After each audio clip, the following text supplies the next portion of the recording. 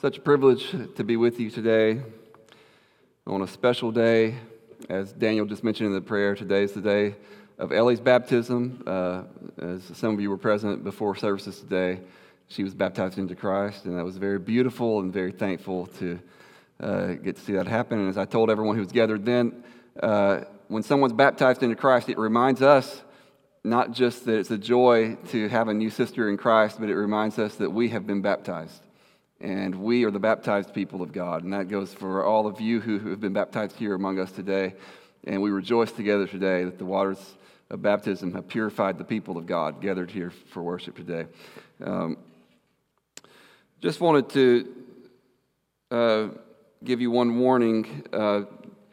We have visitors from Kentucky. I'm not warning you about our visitors from Kentucky. Although I should actually. But they came down here, I think primarily for the weather. They were they'd heard about it and wanted to experience it, get away from that 75 to 80 degree weather up in Kentucky and get down here where they're not so cold. But in light of that, I wanted to give you this warning. Josh and I were talking this week and realized that if you pay attention, you'll find that there are excessive heat warnings out there, and we just thought we probably wouldn't be doing our diligence if we didn't tell you it's excessively hot. So just know that. If you can't tell that already, we were just laughing. Why do they need to warn us that it's excessively hot? Oh man, this is what I dreaded when I moved from Kentucky, honestly. The first 2 years have not been this bad, but thank God for air conditioners. Let me open us in prayer. Thank you, Lord, for this time. Thank you for this gathered people here and for your movement among us. May you receive honor and glory through the words that I speak this morning and through the hearts that hear this morning. In Jesus' name, amen. We've been journeying through Matthew now, off and on, ever since a year and a half ago, I guess. And we've come to see Jesus presented and proclaimed as the Son of God, and now we're getting to see the climax. We have moved up to the base of that mountain where the pinnacle is Jesus crucified and resurrected. We're not going to spend a long time going through Matthew 26 through 28, precisely because during Holy Week this year, we already did that, and we spent that week, so we're kind of bouncing around a little bit. I hope you can follow, but we are going to touch on these chapters before we conclude with Matthew. And then in the fall, we're going to move into the book of Exodus, going back to the Old Testament. So excited to get to that with you. But here we enter into, Jesus has just completed his public teaching ministry. Matthew 25, what Steve talked about last week in conjunction with his experience in Ukraine. And now we move from Jesus' public teaching ministry to his experience going to the cross. But before we get there, we have a very interesting story. It's the interaction with a woman and a box of perfume. I don't know how important perfume is in your life. I gave up on cologne some time ago. I think when I was a teenager, I thought it was going to work miracles and somehow draw the ladies in. And I did it for a long time, but it never seemed to work. I don't know. Everything was just the same, whether or not I wore it. So I don't wear it anymore. I just gave up on it. But back in Jesus' day, I don't think people were waking up and spraying themselves with Obsession or what was it when I was a kid? Dracar? Is that it? Something like that? Yeah. The old stuff. Yeah, whatever you guys use. That perfume is maybe a lot more common today than it was at one point, especially though we deal today with the story of some really, really expensive perfume that had come from India or somewhere in the East. We learn in another account that it was called nard. It's not a very good name, but it's a good substance, and it was very, very special. Just about a week ago, Terry was telling us that when he was dating Becky, she would send him letters and she would put perfume on those letters. And he would take the letters and he would smell the perfume to be reminded of the one he loved while they were apart. So perfume can be special to us today, but not as special probably as it was, at least not this one, not as special as this one was that we're going to read about today, because this perfume that we're reading about today was worth over a whole year's worth of wages for the average day worker in Palestine. It was worth more than 300 denarii, or denarii, however you say that we can just say 300 big ones. That's how much it was worth in Palestine at that time. That's what we're told in one of the other accounts. I think Mark's account tells us how much it was worth. And that was very expensive, over a year's worth of wages. This woman may have had this because it was a family heirloom passed down, maybe as her social security in case she was ever in great need. This may have been the most expensive thing she owned. And she opened it up and poured it all on Jesus. We're going to talk about why she did that. One of the things that pops up in this passage that we encounter is that this woman was heavily criticized for what she did. In fact, the disciples were indignant, the Bible says, about what they did, what she did. And they say, this could have been given to the poor. We could have sold this and given it to the poor. It seems like an objection that Jesus is going to agree with. Right? And Jesus responds with this passage that has often misled Christians and often been misused. He says, the poor you have with you always. Leave her alone, don't trouble her. The poor you have with you always, but me you do not always have. And people take that sometimes, and what they do with it is they minimize our responsibility to the poor. And that's a misuse of this passage. As if Jesus, who was constantly advocating for the poor, now takes this moment to correct them and say, well, you can't really do anything about it anyway. Right? The poor you have with you always, so let's go car shopping. Right? That's the way I've heard people use this passage in a way like that at times. When we're talking about what we should do to help the poor, they will say, well, you always got the poor with you. Can't really do anything about that. Let's spend it on ourselves. That's not what Jesus meant. What he's doing, actually, you see up there, I've moved a little too quickly with the slides. You're probably ahead of me. But he's referencing a passage from Deuteronomy chapter 15. And this passage is heavily emphasizing the need for God's people to care for the poor. You shall give to him, the poor person, freely, and your heart shall not be grudging when you give to him, because for this the Lord your God will bless you in all your work and in all that you undertake. For there will never cease to be poor in the land. Therefore, here's the conclusion we come to because of that. The conclusion is not, don't worry about them, they're always going to be there. Therefore, since they're always there, I command you, you shall open wide your hand to your brother, to the needy, and to the poor in your land. That's the conclusion you come to. And Jesus did not mean to undermine this scripture. He's referencing it.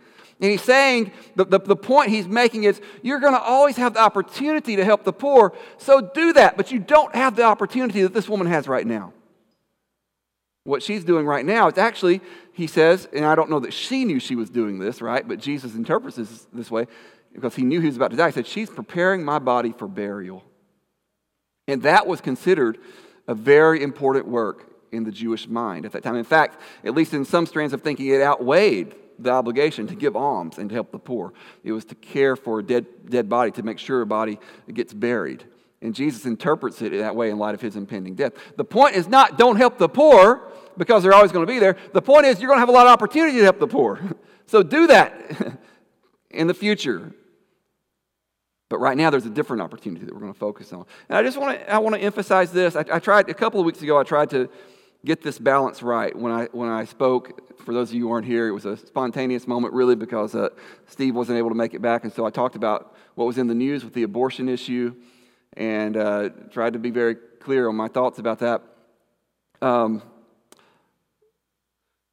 Years ago, I was preaching in Louisiana, and somehow, I don't remember what the sermon was or what I was talking about exactly, but I ended up on these kind of issues. And I said, if Jesus were alive today, he would be radically pro-life. And I believe that. And at the back of the building, a guy who was sitting there, a very political person, he came out with a loud, amen. And then I said, and Jesus would be radically pro-poor. Silence. Something striking about that, isn't it? You see, we harm our witness for Christ when we are so tied to our political agendas that we can't follow Jesus where he leads us. And Jesus does lead us, in my opinion, very clearly. We should be people who are pro-life, who are for life in all its forms, whether that's in the womb or outside the womb. But Jesus also draws us to be people who have hearts for the poor, hearts that care about the conditions that are leading a lot of impoverished people to want to get abortions. Hearts that care about the children who are born into poverty or born into orphans' homes or whatever. Right? I'm repeating the things that I tried to say a couple weeks ago, but I just want to encourage you, as I encourage myself, to be a person who cares more about Jesus than any social, political agenda and is ready to follow him wherever he leads. Jesus was not saying here with this passage, when his disciples said, we should care for the poor, he wasn't saying, no, you shouldn't. You're going to always have poor people. That's a total misuse of this passage, and I want to get that out of the way before we go any further. But I want to talk the rest of the time here about this woman and her experience. She did something that you weren't supposed to do. She broke open, and from what I've read, there are other ways to get the ointment, the perfume out of this jar, but she broke it open. I don't think that's in Matthew, that may be in Mark or John, where she breaks it open, indicating she's getting rid of all of it. She's not keeping back a little bit. She breaks it open, perhaps the most valuable thing she owned. And you think about that. For a poor Palestinian woman, perhaps the most valuable possession she has, maybe passed down from her family, she breaks it open and she pours it all on Jesus.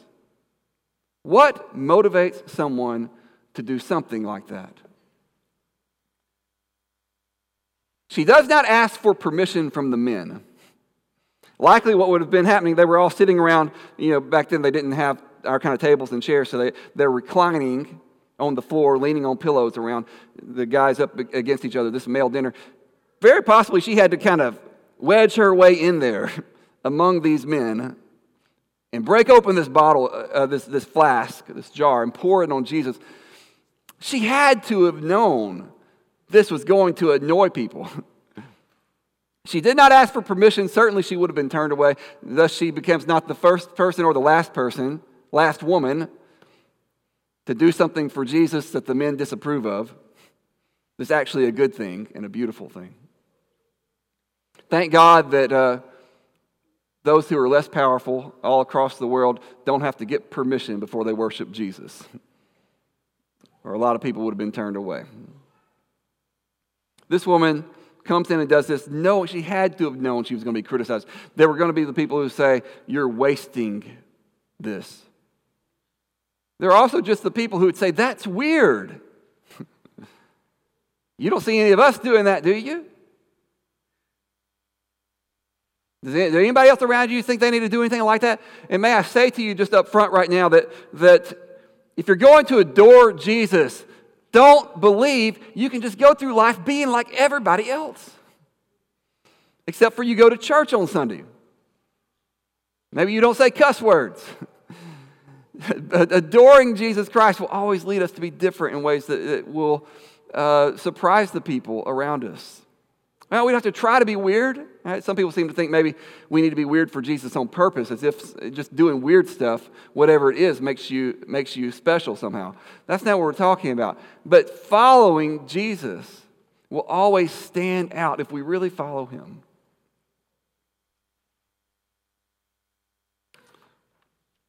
What motivates someone like this woman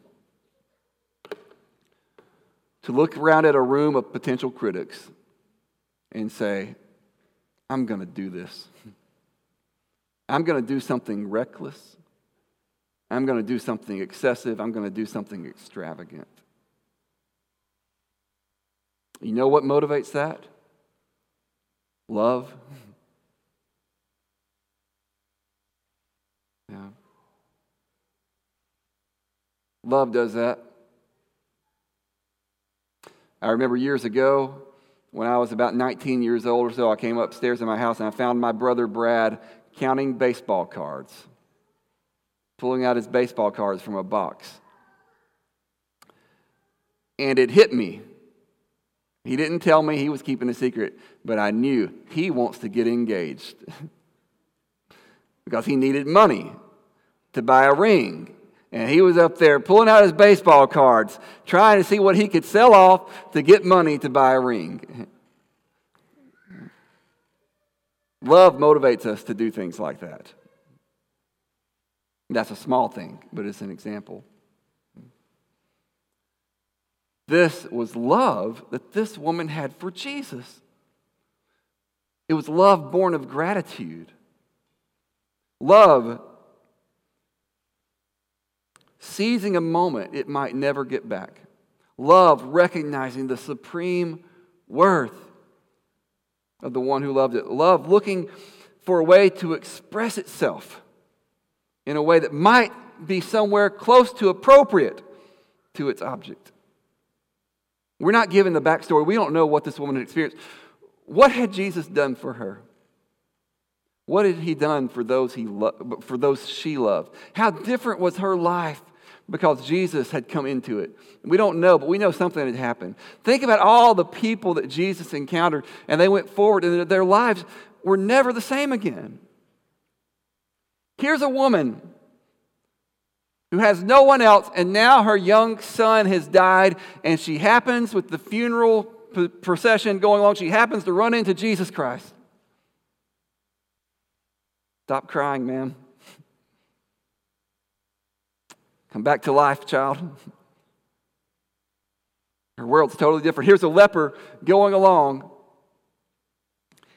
thinking his life is ruined, forever outside of respectable society, with his skin corrupting. And here he comes into Jesus and thinks, maybe this guy will have something to do with me. Master, if you're willing, you can make me well. I am willing.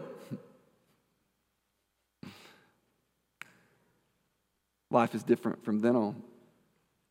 Over and over again, this is what people encountered with Jesus. And we've read some of these stories and talked about them over the last year and a half. This woman, I don't know what her story was, but I imagine it was similar to one of those guys in one of the many stories that we read in the Gospels. And she had come to love Jesus, and she had heard him say something about dying. Perhaps this is what's motivating her. She knows that she has a moment to seize, and she seizes it, and she says, I am going to show love for him now. In the way I know to do it, she goes and finds the most expensive thing she owns, and she breaks it open, and she pours it all on him. Let me say to you that kind of love cannot be worked up from the inside. And I really want us just to think about this for a little bit. Sometimes in the Christian faith, you feel like you're taught, in different versions of the Christian faith, you feel like you're taught to be obedient and to do good things and to do what Jesus says, but it's got to come from you. And it's sort of like God's way up there, and he's given you some things to do, and you need to go show that you can do those things. And then you sort of work that up from the inside. You know, there are times in our lives when we have to do that. There are times when we have to be obedient and we have to do what's right even when we don't feel like it. But I want to say to you that we're not meant to run on that. That's not the fuel that the Christian engine is meant to burn. We're meant to run on a love that is inspired from the outside, that we don't work up from the inside. But for that to happen, we have to see the beauty of Jesus. We have to actually be captured by who he is and say, that is the person I love, and he is the reflection of God. He's the very image of God, so we love God through him. As we come to understand his worthiness and his goodness. I don't know exactly the best ways to explain this to you. Let me just say a few more words about this. If Olivia were to ask me, why do you love me? And I were to say, well, I promised I would. When we got married, I said I would. And so I am working hard to love you. Now, you see, that's not a bad thing, is it? To work hard to love somebody. But we all know something's missing in that, right? If you go visit somebody in the hospital, I think N.T. Wright uses some illustration like this.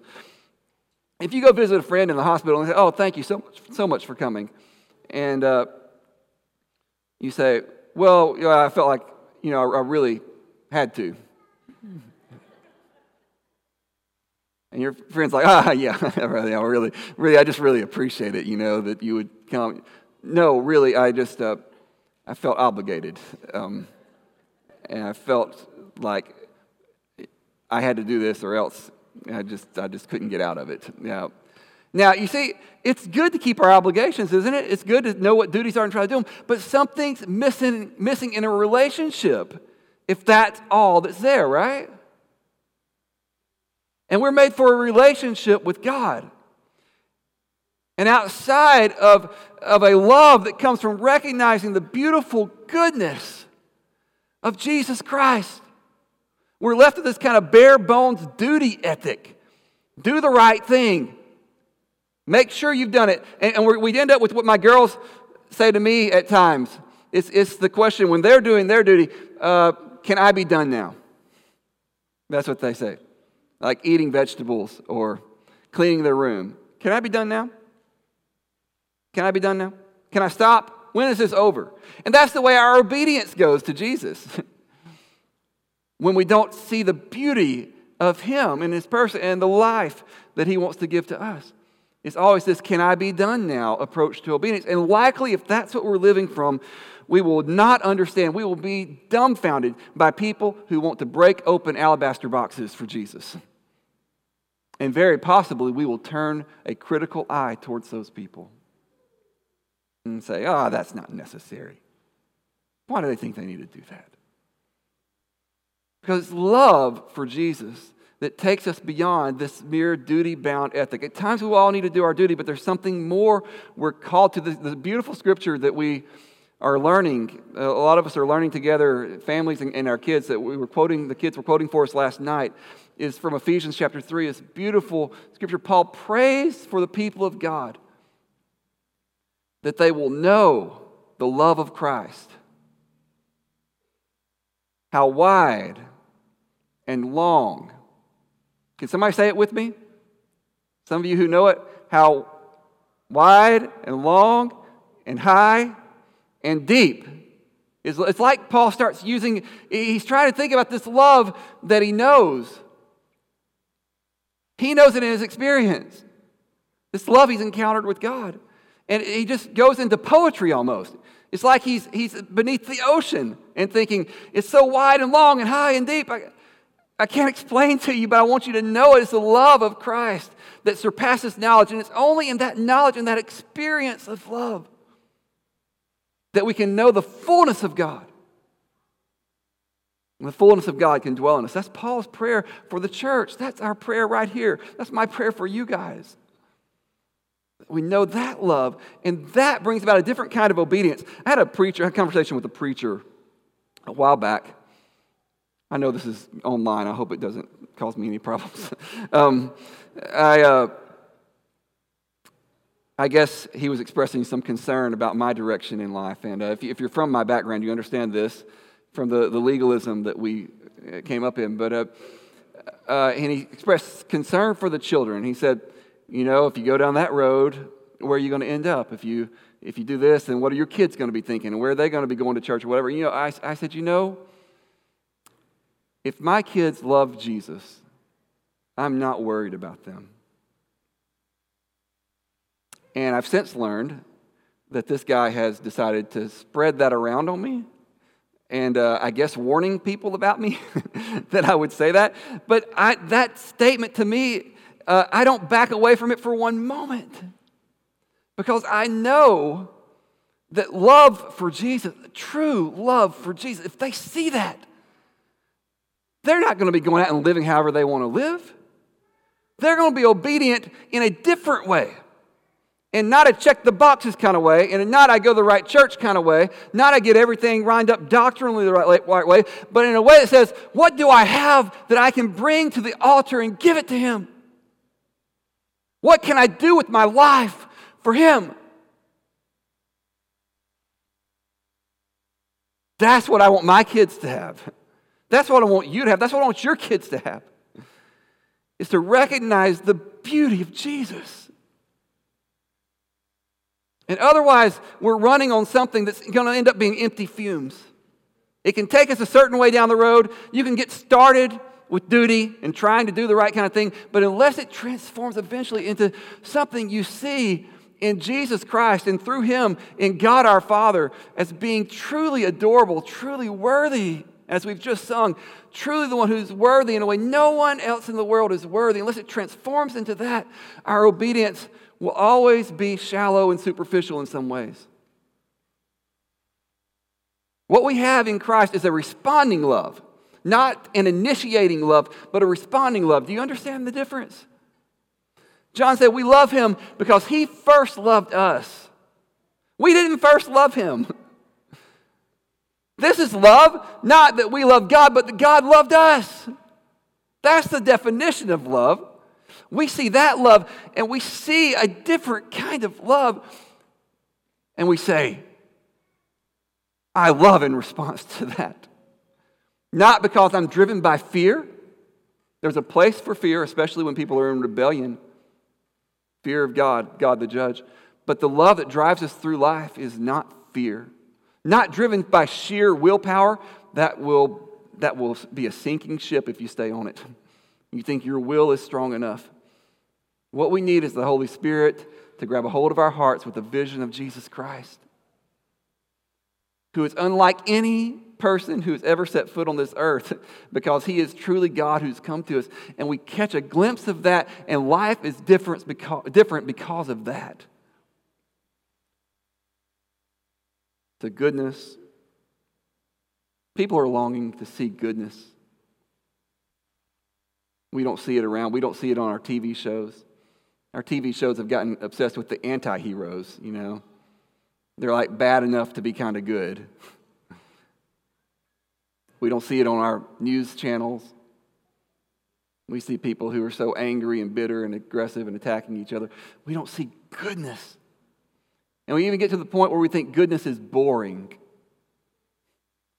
And that's for people who do not have their eyes enlightened by the Spirit of God. The most interesting thing you can ever do is get caught up in the drama of goodness that's motivated by Jesus Christ in the world. And when people really see goodness. Paul sent me an article this week by a former leader of the Satanist church who rejected Christ. He was converted because some Christian grabbed a hold of him and hugged him. And he felt a goodness in that he didn't know otherwise. And when he realized this woman was doing that because of Jesus Christ, he gave up on his Satanism and became a follower of Christ. The world is longing for that kind of goodness, the kind of goodness that sees a crippled person and says, oh yeah, stand up. That sees little children that are being turned away and says, let the kids come to me. That sees the leper who's supposed to be running away and says, no, come, I'll heal you. Who goes to eat with sinners and rebukes those who are rebuking them or rebuking him for eating with sinners. This is the goodness we see in Jesus Christ. You have not found it, I assure you, you have not found it in any of your friends like you've seen it in Jesus. Anybody you've been admiring, any mentor you've been following. If they're following Jesus, then use them as an example of someone who's following Jesus, but don't put them on that pedestal. Let Jesus Christ have the place, the highest place in your life, and follow Him. He is worthy. Well, I want to move on and say just a few words before I close about Jesus being the one who motivates this love. You know, I've had family and friends who have passed away, and I've wanted, I imagine, I'm not really remembering specific, but I imagine there have been times when I've wished I've had an opportunity to say something to them after they're gone. Wish I'd had the opportunity to tell them what they meant to me, tell them what they've done for me in my life. But I have never once wanted to do something like this woman did for Jesus. Nothing ever that extravagant. And do you know why? Even given all the cultural differences, they're not worthy. No one I've ever loved is worthy of that kind of expression. But Jesus is. Last week we were talking about Matthew chapter 25, and it's a beautiful passage. I think it's very interesting that it's juxtaposed with this passage. Because Matthew 25 says, Jesus calls people, he imagines judgment, and says, in judgment, what's going to matter is what you've done. Did you feed the hungry? Did you clothe the poor? Did you visit the sick and the imprisoned? And when you did that, you did it to me. And that's beautiful. That is our calling, as Steve was talking to us about last week, to be active for Christ. But in some traditions of the church, you get an idea that doing good works is the main thing. And as if you can do good works apart from Jesus and apart from a knowledge of Jesus, and that's all that really matters. That's the main thing that matters. And people will say, well, you see, this is what Christianity is about. It's about doing good deeds. And I want to say to you, that's not what Christianity is about. Christianity is about Jesus. And Jesus motivates us to go out and do good. But if you get good deeds while minimizing the greatness of Jesus Christ, you've missed Christianity. We talk about how to do good deeds, and we want to talk about that, but we don't love good deeds. We love Jesus. We don't place good deeds on the highest pedestal. We place Jesus on the highest pedestal. And through him, we learn how to serve others and how to do good things. We cannot get that reversed. We have to reject this tendency. Always beware of this tendency to have pseudo versions of our faith that ultimately make it into a human project, where we put human beings on the highest level and say, look at what good things we do. Look at the ways we bless people and help people and all those kind of things, which are good things, but they're not Jesus. We love Jesus and we worship Jesus, no one else. It's very interesting that if you pay attention to that passage, the motivation for doing good in Matthew 25, Jesus says, when you did it to them, you did it to me. That's why Mother Teresa in all her good works said that when she did things, she looked to see the face of Christ in the disguise of the poor and the hurting she was serving. And if you read Christian history, you read the good works that are talked about among the early church fathers, they talk about this kind of thing. We're doing it, we're seeing Jesus in the person that we're loving and serving. Not just any random good deed, not just a humanly centered motivation, but because Christ is so great. And we serve him as we serve others. This love of Christ, this responding love of Christ that drives these actions. And as love motivates our actions, we do things that leave our mark on the world. Love-guided actions like this woman did. She saw an opportunity and she wouldn't let it pass, and Jesus said she did something beautiful. And wherever the gospel is proclaimed in the whole world, what she has done will be told in her memory. Let me just ask you to think about this as we close. What would have happened if this woman had chickened out? She got there, she saw the people, she thought about the consequences, and she backed out. Here's what I think is likely. I think Jesus would have loved her still. I know that's true. I think she'd still be in heaven with us one day, celebrating the goodness of God. But I'd be given a different sermon today. And our New Testaments would be a little bit shorter. This woman, with one courageous sacrificial act, she wrote herself into the pages of history by saying, I just want to show my love to Jesus. I heard a guy preaching on this passage years ago, and he imagined something.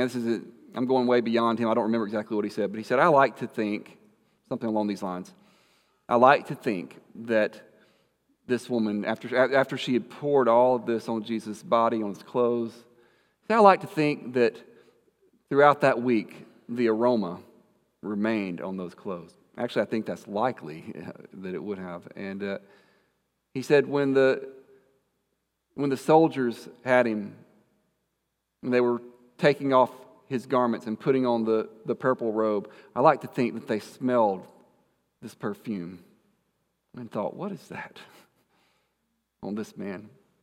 And as he was carrying his cross, stumbling, trying to make it up the hill to Calvary, I like to think that as he passed by people, they smelled something and they thought, why? Why that beautiful smell on this condemned criminal?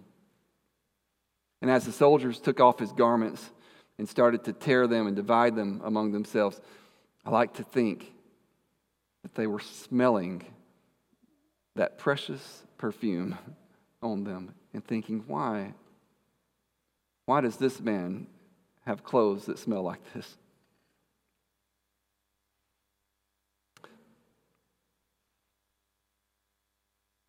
Maybe years later, after some of those who were there became Christians, maybe they were sitting around and saying, do you remember when he passed by us? That smell, that beautiful fragrance, even as he was going to die. Maybe to them it seemed like a miracle at the time. But for those of us who read it many years later, we know the story, and we know that it's because one woman said, I want to show love to Jesus in an excessive, extravagant, reckless way. And so she marked him out in his dying week, down probably to his dying hours. And she placed a beautiful smell by doing a beautiful deed on our Savior's dying body. I hope that I don't get through my whole life without doing something that some people think is reckless and extravagant for Jesus. But whether I do or not, I can tell you this: He is worthy. He's worthy of that from me, and He's worthy from you as well. Let me close in prayer. Lord God, we thank you for revealing yourself in Jesus Christ. Help us even now to sense the beauty of this man who is also God. And may we worship you as you deserve in light of your revelation. We ask it in Jesus' name. Amen.